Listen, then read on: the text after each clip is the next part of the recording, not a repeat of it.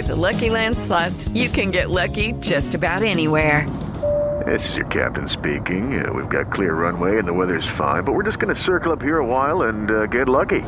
No, nothing like that. It's just these cash prizes add up quick. So I suggest you sit back, keep your tray table upright, and start getting lucky. Play for free at LuckyLandSlots.com. Are you feeling lucky? No purchase necessary. Void where prohibited by law. 18 plus terms and conditions apply. See website for details. With the Lucky Land Slots, you can get lucky just about anywhere. This is your captain speaking. We've got clear runway and the weather's fine, but we're just going to circle up here a while and get lucky. No, nothing like that. It's just these cash prizes add up quick. So I suggest you sit back, keep your tray table upright, and start getting lucky.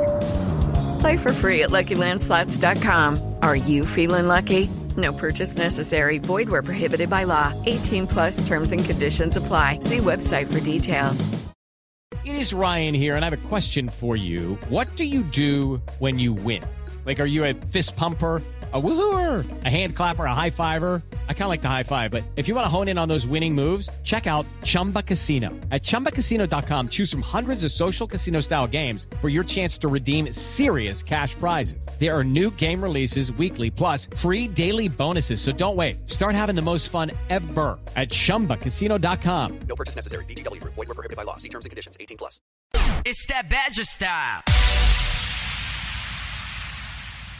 India against New Zealand, it's an interesting one for me, because New Zealand, momentum is a word that's used a lot in cricket, and New Zealand, at the end of their group phase, have just lost all momentum. They've lost 3 on the bounce. How many tournaments are there around the world that you can get into the semi-finals having lost 3 successive games? But they do have some really good players. Trent Boult, Lockie Ferguson, he missed the last game through injury. Hopefully he's back for the semi-final because he's important to New Zealand. So with the ball, they do have players that can take wickets. With the bat, their openers have disappointed hugely, but Kane Williamson, Ross Taylor in the middle order, and James Neesham and Colin de Grandhomme have added runs as all-rounders further down the order. On their day, New Zealand still have a puncher's chance against India, who are still yet to convince me. Top of the order, Rohit Sharma, amazing. Virat Kohli, the best in the world. KL Rahul got a century yesterday, his first World Cup century. But if you expose the middle order early, which Trent Boult and Lockie Ferguson could do, get MS Dhoni in before he wants to be there, a long tail, you never know with New Zealand what they might achieve in this game. Start with you, Akash. Where would your 5 units go in this first semi-final, and why? 5 units would go in India's favour. And the reasons are just too easy for me to say. So, India top order and Indian bowling unit. I've not quite been convinced of the New Zealand batting order. Yes, they've looked good. Yes, excepting Kane Williamson, I don't think anybody has done well, as you can say, in this tournament. So, if India managed to take out the top 3 or 4, I think it should really go down to the bottom of the New Zealand batting order, which I don't think would be able to muster, say, 200 runs or 250 runs. So it's going to go down that way. And as of now, the team that looks more complete in the more all-round display sense, it looks like India now. But if the conditions are swinging and if the conditions are really going to be that way, which I'm not really expecting at Old Trafford, so at the moment, it stands India because of the obvious reasons. But if there is a swing, it may change. But I'm still going to go with India. I should have told you the Paddy Power prices prior to asking you that question, but they're 1-3 India, 9-4 New Zealand. You still happy to take India on that basis? Yeah, I'm still happy to. And Dolly, your 5 units and why? My 5 units are also going on India. It's a good price, actually, for New Zealand because they have had a good tournament, and I think that there's certainly an element of recency bias that seems to suggest that this should be a walkover in India's favour. I mean, if you look at the games that New Zealand won throughout the group stages, obviously they hammered Sri Lanka, and then they had a narrow win against Bangladesh, beat Afghanistan quite comfortably. They were washed out against India. You could definitely sort of make the argument that had that game been played and India won it, then New Zealand wouldn't even be here. But they play well against South Africa, but they then started to sort of scrape by, won very narrowly against the West Indies, and Pakistan beat them, and then they were thumped by Australia, and then they were beaten comfortably by England. So they're coming into this sort of wounded, I feel like, almost. The confidence won't be where it was after the first 5 games.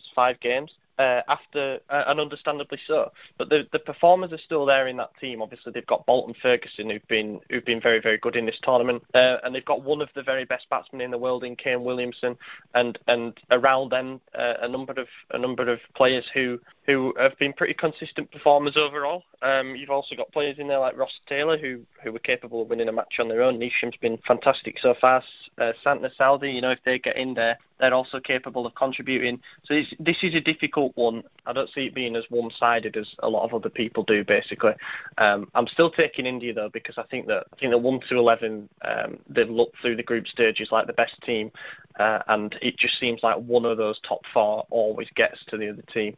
I foresee a situation when India win the toss bat first and get a score that just isn't really attainable for New Zealand. I'm putting my money on India. I'm taking New Zealand in this one, and it might sound a strange choice. It's a little bit of a price play because that 9-4 on New Zealand is too big on a team that can beat anybody on their day. They've been disappointing at the top of the order with the openers. Martin Guptill is definitely going to be in my disappointment 11 unless he does something in the semi-finals. But if you look at the weather forecast for Old Trafford, Tuesday and Wednesday are not particularly sparkling. Tuesday's actually fined up a little bit, but Wednesday is the reserve day and it's wall-to-wall rain on Wednesday. It's going to be overcast conditions. There will be the ability for a team with the likes of Trent Boult to move it round corners. If they get the right toss, if they play their A game, India against the moving ball, we know what can happen with that. Their top order has been incredible. Rohit Sharma has been amazing.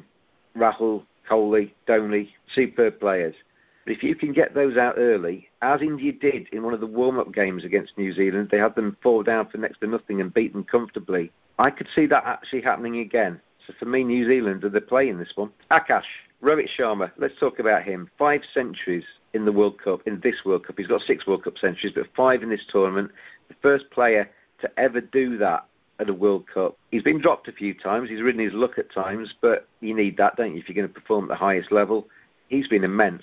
He's been immense, and rightly so. He's just few runs short of Sachin Tendulkar for the record, and by the form, he certainly looks like he'll get above Sachin Tendulkar. But there's nothing to compare between him and Sachin Tendulkar because they're different eras. But Rohit Sharma has been a key to the Indian batting order, and certainly, like most other openers, has been one of the best players in the tournament and is one of the leading contenders for the most valuable player in this tournament. And rightly so, he's played really well. But I really would be interested in seeing Rohit Sharma against swinging conditions, swinging opposition, because that's where the real test is. And with the lack of Shikhar Dhawan on the other end, it's going to be tough for India to then recover from that sort of situation. So as of now, his form is really vital for India going into the semi-finals, but he should use his experience more and convert that hundreds into a 150, into a 160, and then you could see the likes of Hardik Pandya coming in and going right from ball one. Ollie, his series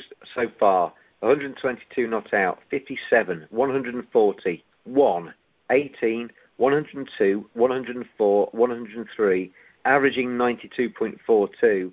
When we're picking the best 11 for this World Cup next week, he's certainly in the conversation for the opener's role, isn't he? The first name on the sheet for me, to be honest. He's been absolutely exceptional during this tournament. Obviously, he's wrapped up 647 runs already. He's coming into the semi-finals on the back of 3 centuries, a 102, a 104, and a 103 against Sri Lanka yesterday. Funnily enough, his 1 was against Afghanistan and his 18 was against the West Indies. So you could certainly argue that he likes the bigger occasions. But his experience obviously comes into it. He's just leading them absolutely perfectly, really. His innings have tended to sort of set the pace. He's not gone absolutely wild or anything like that. He's just batted intelligently. And he's nudged runs around, and he's just an absolute nightmare to bowl against, to be honest, because he's one of those players who really can sort of score anywhere. And once he gets in, he as has been mentioned, he has this knack of going on and making a big score, making 100. I think Akash is right. If he manages to convert some of those, those 102, 103s into even bigger scores, then obviously his stats would reflect even better. And who knows, in a semi-final situation, that could be decisive. But as long as he's scoring hundreds, India have plenty of firepower elsewhere to cause further damage. So yeah, just tip my hat to him because it's been It's been a joy to watch him so far in this tournament, and for the sake of the tournament, I hope that he performs in the semis. Ollie and Akash on India at 1-3. I'm going New Zealand at 9-4. That suspect lower order for India may cause them problems in that semi-final. But India, rightly the favourites. And that England-India final that everybody was predicting at the start of this World Cup are still very much on the card.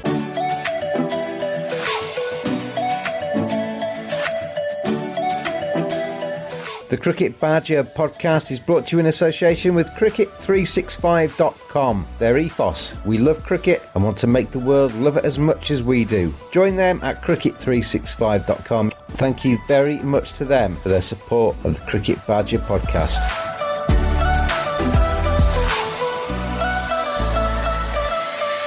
Sports Social Podcast Network.